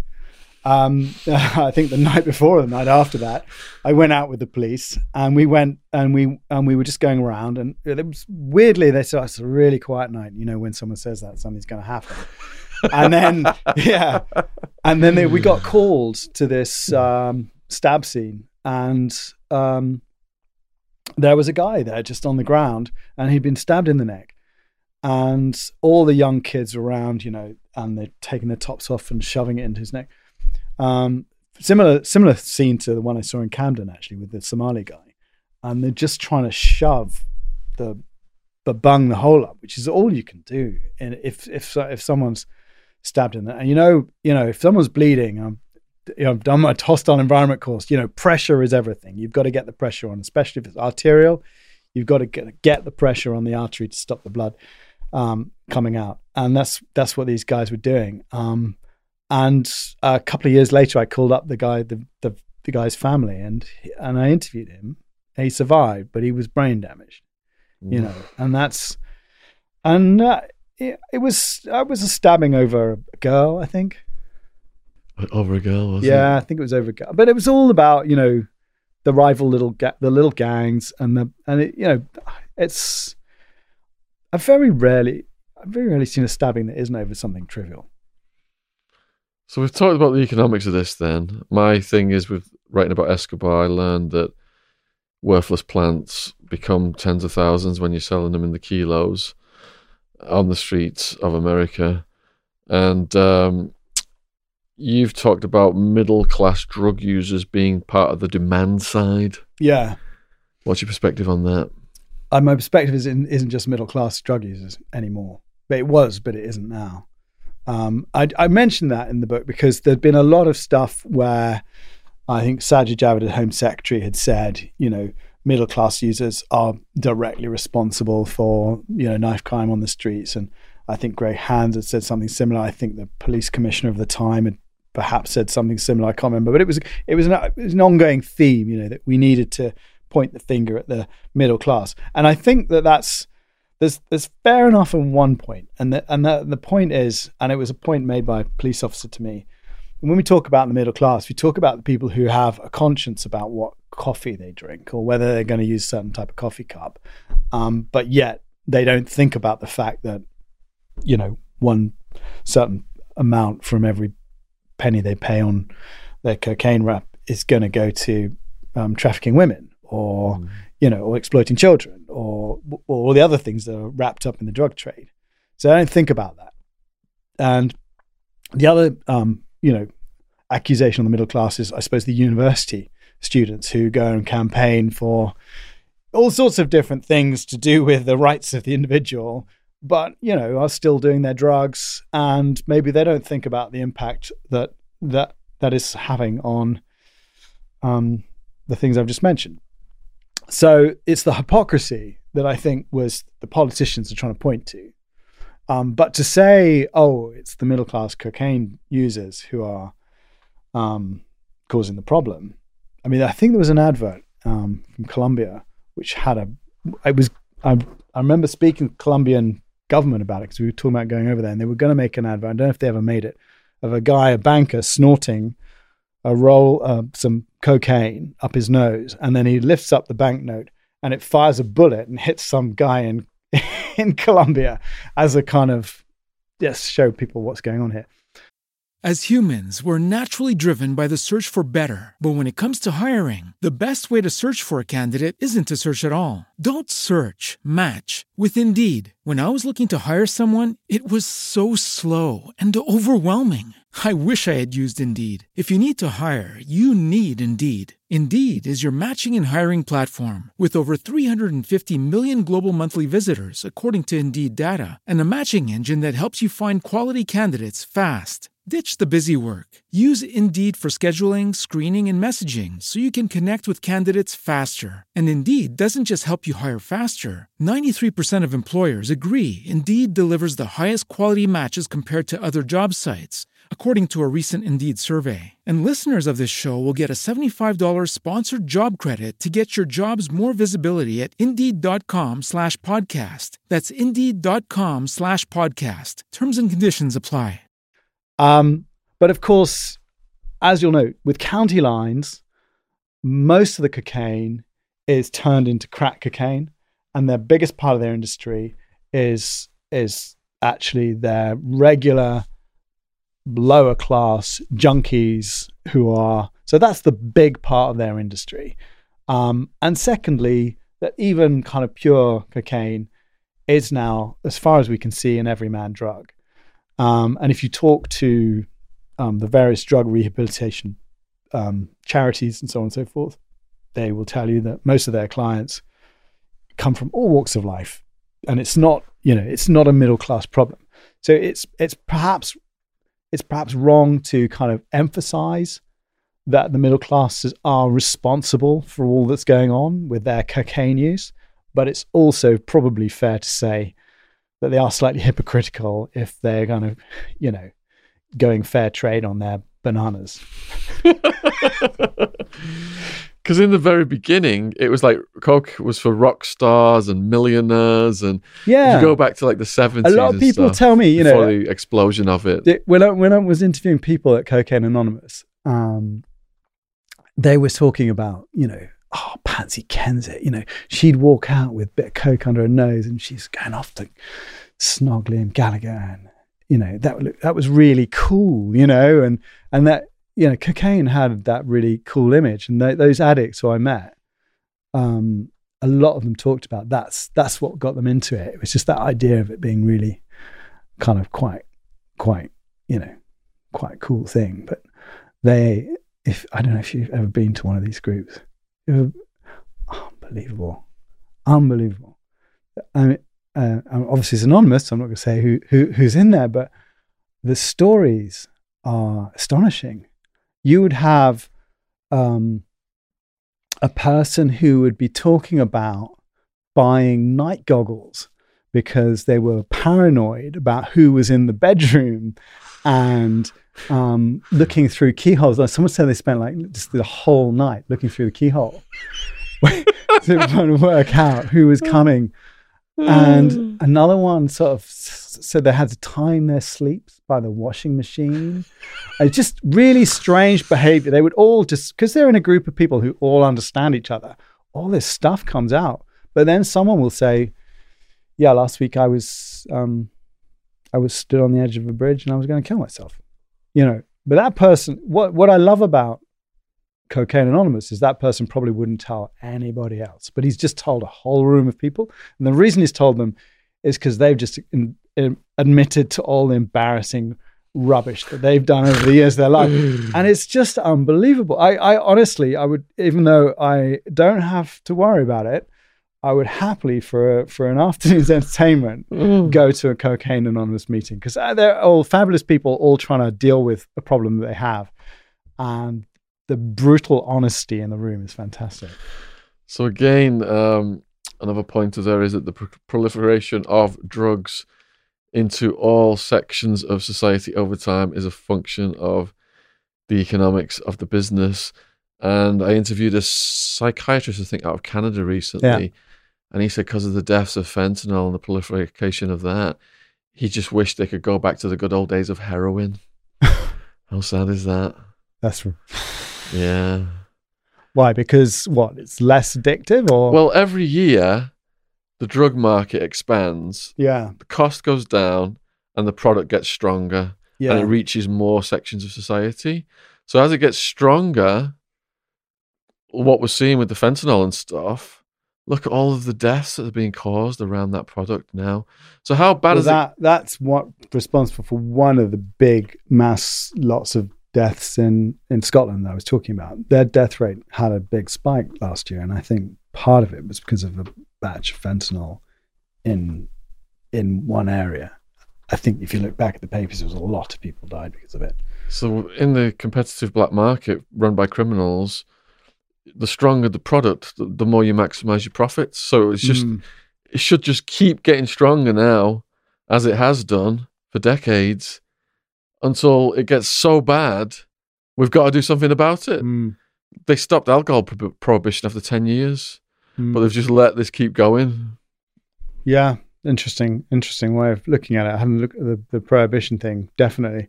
My daughter's been studying prohibition in America, and she's saying exactly the same thing. Yeah, totally. Criminality. Yeah, totally. So you did try to get through to some politicians about this, including the Home Secretary.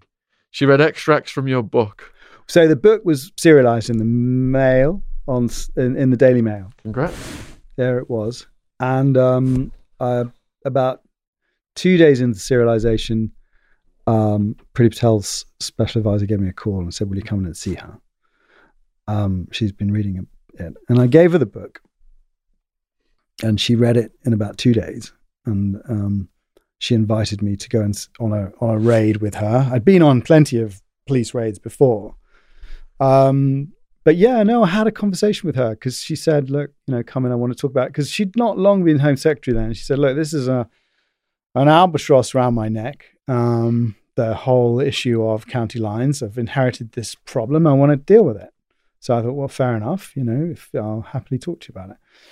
And we didn't talk about whether or not drugs should be legalized. But what we did talk about was what I've been telling you about the psychology of the kids, getting to them young, setting up the youth projects, getting the investment in, nothing stops a bullet like a job. Opportunity, get rid of the lethal absence of hope. And and she said, what about policing? I think we have to give them credit that, they have over lockdown managed to take out a large section of the number of lines, the known lines. I think what we know is that the market's still there and that they will be replaced. And certainly, for example, the 6 kids who got locked up in Suffolk, as soon as those guys weren't selling drugs anymore, there were 2 guys from Bury St Edmunds who turned up. One of them ended up stabbing a drug dealer, and a young kid goes to prison for murder. So that kind of carousel of young people who are willing to get involved in this is ever present, and everybody knows it. So I think that the Home Secretary seems to have a good handle on the policing aspect of it and trying to do that. I'm not convinced yet we've seen the evidence that they're going to kind of deal with seriously the social side of things, and Anne Longfield, Children's Commissioner, was suggesting to me was not just that we get a kind of army of social workers, but that we put the top sort of 50 areas that are in serious trouble in special measures. And over the summer holidays, which is when a lot of these kids go missing, we keep the schools open. We find out ways of, we force the schools to stay open and provide activities for these kids who aren't getting the activity they need. I mean, we're talking a much bigger scale project than even what Marcus Rashford is suggesting around free school meals, but actually, free school activities and stuff like that to keep these kids occupied and to steer them away and to give them some good role models because if a guy who's selling drugs and pushing people out to the suburbs to do his dirty work for him has the audacity to call himself uncle and sees himself as the uncle of these kids, then that's a pretty sad indictment on society. So, yeah, I think hopefully they can do more than on that side of things, and that's what we talked about. But she's focused on the policing. Well, what's the name? Patel? Priti Patel and her colleagues. You are addressing the symptoms, not the cause. Can't you see? Decades of policing has not affected anything. More drugs, stronger, more deaths, more violence, knife crime across London, hundreds of thousands dead in Mexico. What is it going to take to get through to you to address the root cause? And the principal cause is drug laws have made worthless plants more valuable than gold. And it is the biggest profit incentive in the history of the world for organized crime to flood the entire world with drugs. Until you guys take over that market and take it out of the hands of the criminals, this is going to keep getting worse. But you just pass it off to the next administration and say, oh, I inherited this problem. What can I do about it? Sorry. That's all right. It's your show. So you're saying that some of the county lines were taken down during the pandemic? Yeah. Yeah. I mean, it was obviously a difficult time for them. You know, a kid traveling on a train is going to stand out, right? I mean, I heard stories of them dressing kids up as key workers. Yeah. And that London, sort of thing. yeah. But what you're going to see now is, you know, I think what people are worried about is that, you know, there's a lot of people have their businesses impacted. And so if you're a taxi driver and, you know, and in a small town in the UK, and someone says, can you courier some kids around me because you're not getting much business doing anything else right now, then you might be more tempted to do it. So there's, you know, I think the economics of the lockdown and the pandemic is possibly going to feed into fueling the industry. And I think there will be worries and concerns around that. And as far as I can see, it's, you know, everything's just back to business as normal post-lockdown. So what's this Daniel Morgan situation? Daniel Morgan. Okay. So this is completely nothing to do with county lines. Okay, go but for it. Your producer said, do you want to talk about it? Because I've been involved in the Daniel Morgan case. Daniel Morgan, very quickly summarize, is killed in a car park with an axe in the head in 1987. He was a private investigator. He ran a small private investigations firm. His business partner, Jonathan Rees, was drinking in the pub with him when he left.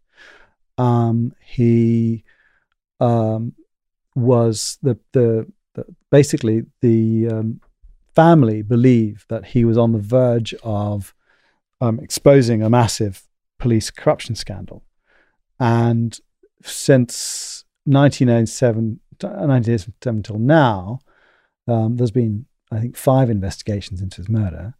There's never been a criminal conviction, but it has been a thorn in the side of every Metropolitan Police Commissioner that's since the murder of Daniel Morgan, over allegations that basically the whole investigation was corrupt.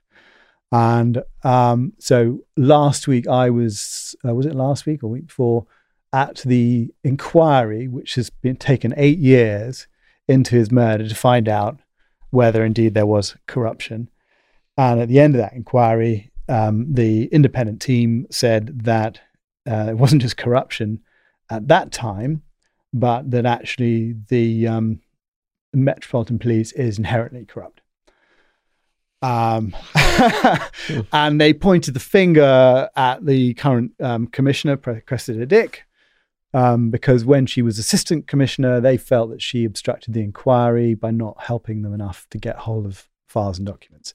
So the reason this all goes back to why was this particular murder considered corrupt is because one of the investigating officers who was charged with the case eventually became a suspect.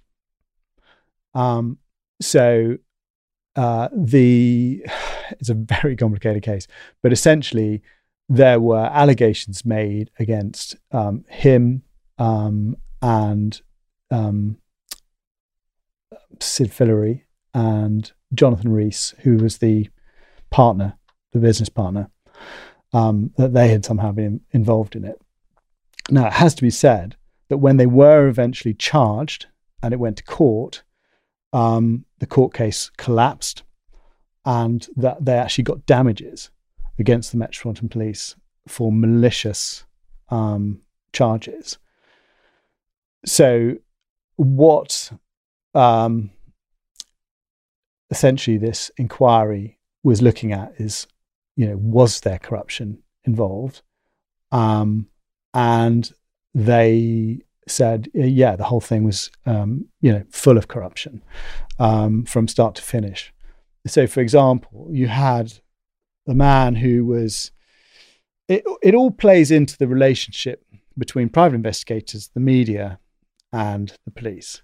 So if you have a police officer who's investigating the case, who is friends with one of the suspects and actually interviews that suspect and doesn't declare that he is the friend of that suspect, and later becomes the business partner who replaces the guy who's been murdered, then it... There's a conflict of interest. There's a little bit of a conflict of interest going on. And this report found that even after Jonathan Rees was declared a suspect, he would be down the pub with the cops, drinking with them, because they were mates. And then when you throw into the mix that Daniel Morgan was potentially about to expose a scandal within the police, there was a great deal of suspicion around, hang on a second, why were the forensics so bad on this case? Why didn't they manage to find a single thread? They didn't find any DNA. They didn't find any, nothing to link the killer.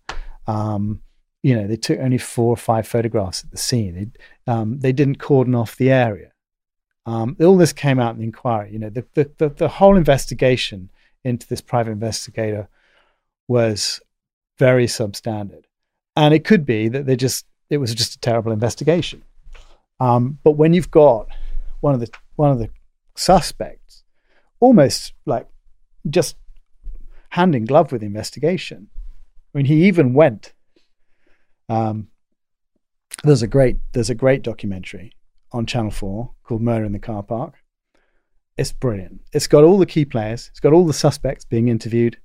It's got the family, and it just plays through the whole thing. And it shows how Jonathan Rees was too closely involved in the investigation for someone who was then, a suspect. And the last man,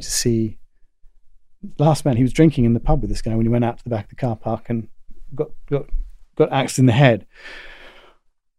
But what it was almost as bad was the fact that they then said, this inquiry team said, that it wasn't just the initial investigation, but actually when there was an investigation into the investigation by Hampshire Police, so a separate police force, that too was not independent. So having tried to deal with the fact that there might have been corruption, they're essentially saying that the corruption spread.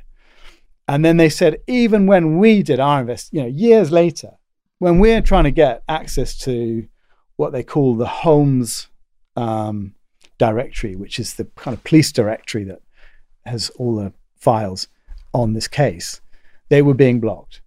And they were saying, look, actually, the assistant commissioner at the time was Cressida Dick, and she wasn't helping us, and we're here to try and be an independent, and we can't get hold of this stuff. Now, the Metropolitan Police say that they were helping, so I should say that Metropolitan Police say that obviously that they did try and assist with this inquiry. But the allegation from an independent panel that Metropolitan Police was institutionally corrupt, was really stuck with them. And I interviewed the assistant commissioner after this report came out, and he said, look, we're not, I don't think we are. So they are saying, look, we don't agree with this. We essentially don't agree with this. And I don't think there was a question mark over, well, would Cressida Dick keep her job? It does look as if the people, who decide whether she keeps her job or not, such as the Mayor of London and the Home Secretary, they have confidence there. So I don't think she's going to go. But what might change is, I think there might be a kind of call for more transparency amongst police officers to declare their interests, especially around, there's often been concerns around sort of Masonic interests and stuff like that. We've had a few cops on that have been Masonic. If you're investigating someone, for example, who's in the same lodge as you, that's obviously, that should be declared. That's the sort of thing where, you need to know. I'm not saying that's relevant to this particular case, but that was one of the recommendations. Police officers, there need to be a register of interests of police officers so that we know if there's any conflicts when they're investigating a case, that sort of thing. And I think the other thing they were really concerned about was whistleblowers. So if someone actually came out and said, look, there's corruption here, they found this report very damningly said, look, actually what often happens is they're either told to move on, they get bullied or intimidated, or they get hounded out of the force. And, again, this is the finding of the independent review. It's not me saying this. This is what the review team says. They're not got a proper system in place for whistleblowers. And in a case like Daniel Morgan, which has still never been solved, that is,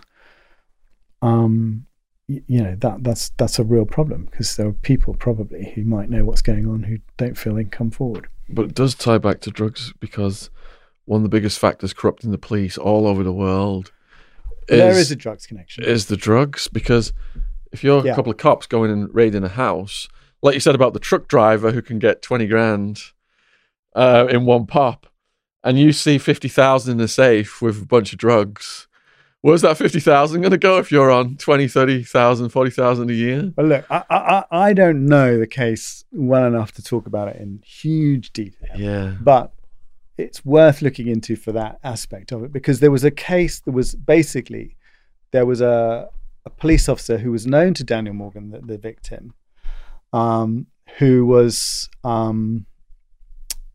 investigating Brink's-Mat, who about 3 months later committed suicide. And he, it's been alleged quite recently that Daniel Morgan and he were going to sell a story on police corruption to do with the importation of cocaine. So, but again, this is all speculation. We don't know what the motive is. The motive could have been that, this guy was a private investigator. He probably had lots of people who didn't like him. He was a bailiff. There were a lot, but whoever, it wasn't a robbery. His wallet was stolen, but he had a wad of notes in his pocket that weren't taken. There were some notes that were taken, and it's thought possibly even some files removed from his car. So someone didn't go up in the back of a car park with an axe and just axe someone to death over the head and then nick their wallet. That's not what happened. They didn't do it. They didn't do it for that reason. I think we can safely assume that whoever killed Daniel Morgan wanted Daniel Morgan dead, not just some random bloke he wanted the wallet from. So I urge you to look into the case, because it really is a fascinating sort of corruption story. All right, just one final subject then. Before we start on that, though, how long were you a Sky News journalist for? When did you start that? Started, went to Channel 5 News, which was part of Sky News, in 2005, and then crossed over to Sky News Pure 2010. So what did you think then about the Jimmy Savile stuff being kept secret for so long at the BBC? Well, it was a guy called Mark Williams-Thomas who did the expose on Jimmy Savile. We've had him in here. Have you? And I met him once to do a story about paedophiles and got his advice, and seems like a very straight-headed guy. And I think that the problem with Savile was everyone was terrified of him, because he used to threaten to sue people, and they were all the signs looked like they were there, didn't they? I mean, that Louis Theroux interview where he almost had him on the rails,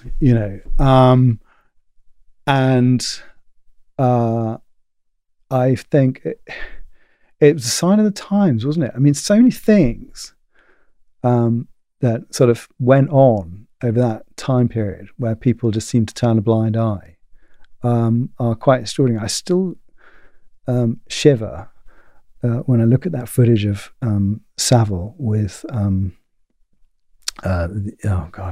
guy who was the leader of the pack, the other paedophile who was Gary Glitter. Gary Glitter. Have you seen that footage of them both on top of the pops together? I've not. No, is it on YouTube? Yeah.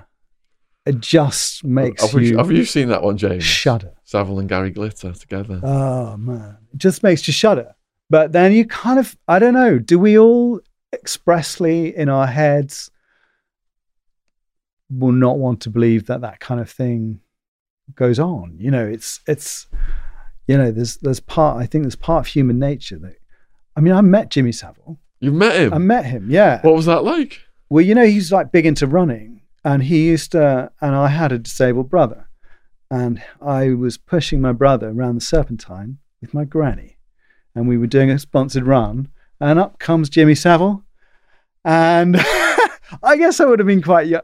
And seemed perfectly nice. And I think he was the best guy. And Jimmy Savile fixes it for everybody. And he seemed like this great guy. And I was just left with this great impression. And I'm sure that most people, if you weren't being abused by Jimmy Savile, had that impression of him.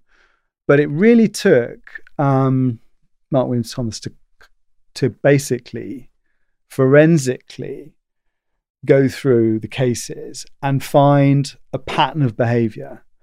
And it just goes to show, because how many victims he had. And it took a documentary to find, it was only like 5 victims that he produced to start with, who the patterns of behavior was so similar that eventually, but even then, it was only after he died. And I just wonder if he was still alive, whether that would have yet come out, because it's the rules and regulations about putting something like that on the telly and saying this guy is effectively, you've got to jump some real hurdles to do that. Did you hear anything about Savile hosting weekly lunches for cops, and they come into his house and some of them going in rooms with girls? No. Anything about that? No. Do you think that Savile, it could be repeated, or it was something that only could happen in that bygone era? I think never say never. I'm actually looking at a case at the moment of a paedophile who was convicted in this country of disseminating images, and we're looking very carefully at an issue of paedophiles changing their name by deed poll. And what he did was changed his name, and I have to say allegedly, because this case hasn't come to court yet in Spain, travelled to Spain, became an au pair under a new name with a new passport that he basically paid 45 quid to change his name to do it, and then went to work for 2 top schools in Madrid, and allegedly took videos of kids at those schools, about 30 or 40 kids.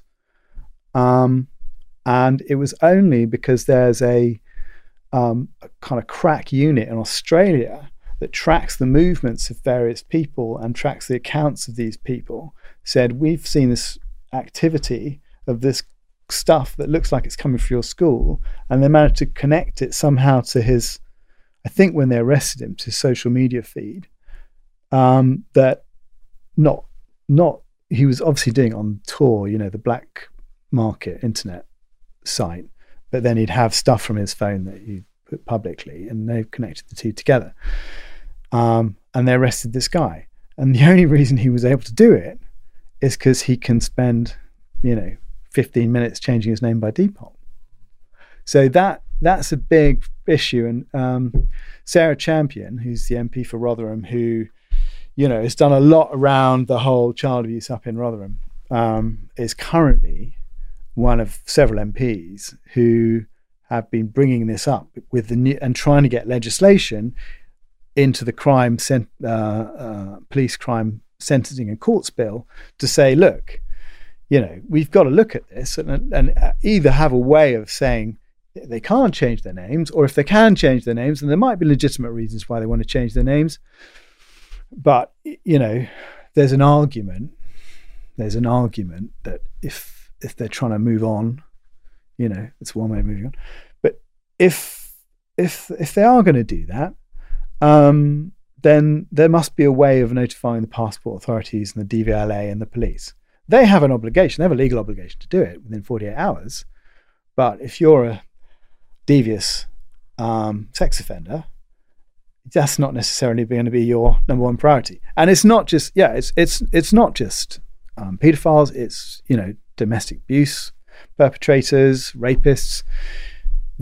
We've seen, cases of this, and the Safeguarding Alliance, which is a very good charity that's looking into this, have got lots of evidence of a vast number of sex offenders doing this. So it's not quite a direct answer to your could this happen again, because you're probably more referring to, could this be something that could happen within an institution like the BBC? I hope that big institutions have safeguarding processes in place. But do not underestimate how devious some of these people are. That a guy would be that brazen just to change his name, travel to Spain, and just carry on doing it. Do you have any final Savile questions, James? How did we get onto Savile? We've got a Savile documentary coming out. Oh, have you? It's going to be about 6 hours long. Oh, really? Yeah. But we're wrapping up now. Did you have anything? No? Okay. So, if you have watched... did you have anything to say in conclusion to the people watching this? Where can they find you? Stay safe. Where can they find you on social media? You can find the book on Amazon. All the links will be in the description box fabulous, below the video. Fabulous book. Or you can get it on your Kindle. No audiobook yet? Yeah, there's an audiobook. You can get it on audiobook. Good. The guy who's reading it is a lot harder than I am. So sometimes when I'm quoted, I sound more like this. It's not my voice. I could have done it, couldn't I? I could have just put on the voice. If people want to contact you on socials, you're on like Twitter. Oh, yeah. Jason Farrell, Sky. Yeah. There I am. You'll find me. It's been an absolutely delightful afternoon speaking to you, Jason. Lovely to talk to you too. And, James has been raving about this book for ages. So for you to finally be here, this is like, you're his, what he's been talking about for so long. Okay. And if you've enjoyed it as much as I have, please go down and support Jason's work. Watch Sky News. It's very good. Watch Sky News. Check out his book. You can harass him on the socials. And, don't worry, I get enough of that. So, thank you for watching this today. Thank you to Joe and James for coming out to film it. And huge thank you to all the new subs. Subs logos down there. And most of all, huge thank you to Jason Farrell for coming out today and gracing us with his eloquency. Cheers. Cheers. Good to meet you. Cheers. Yes, brilliant.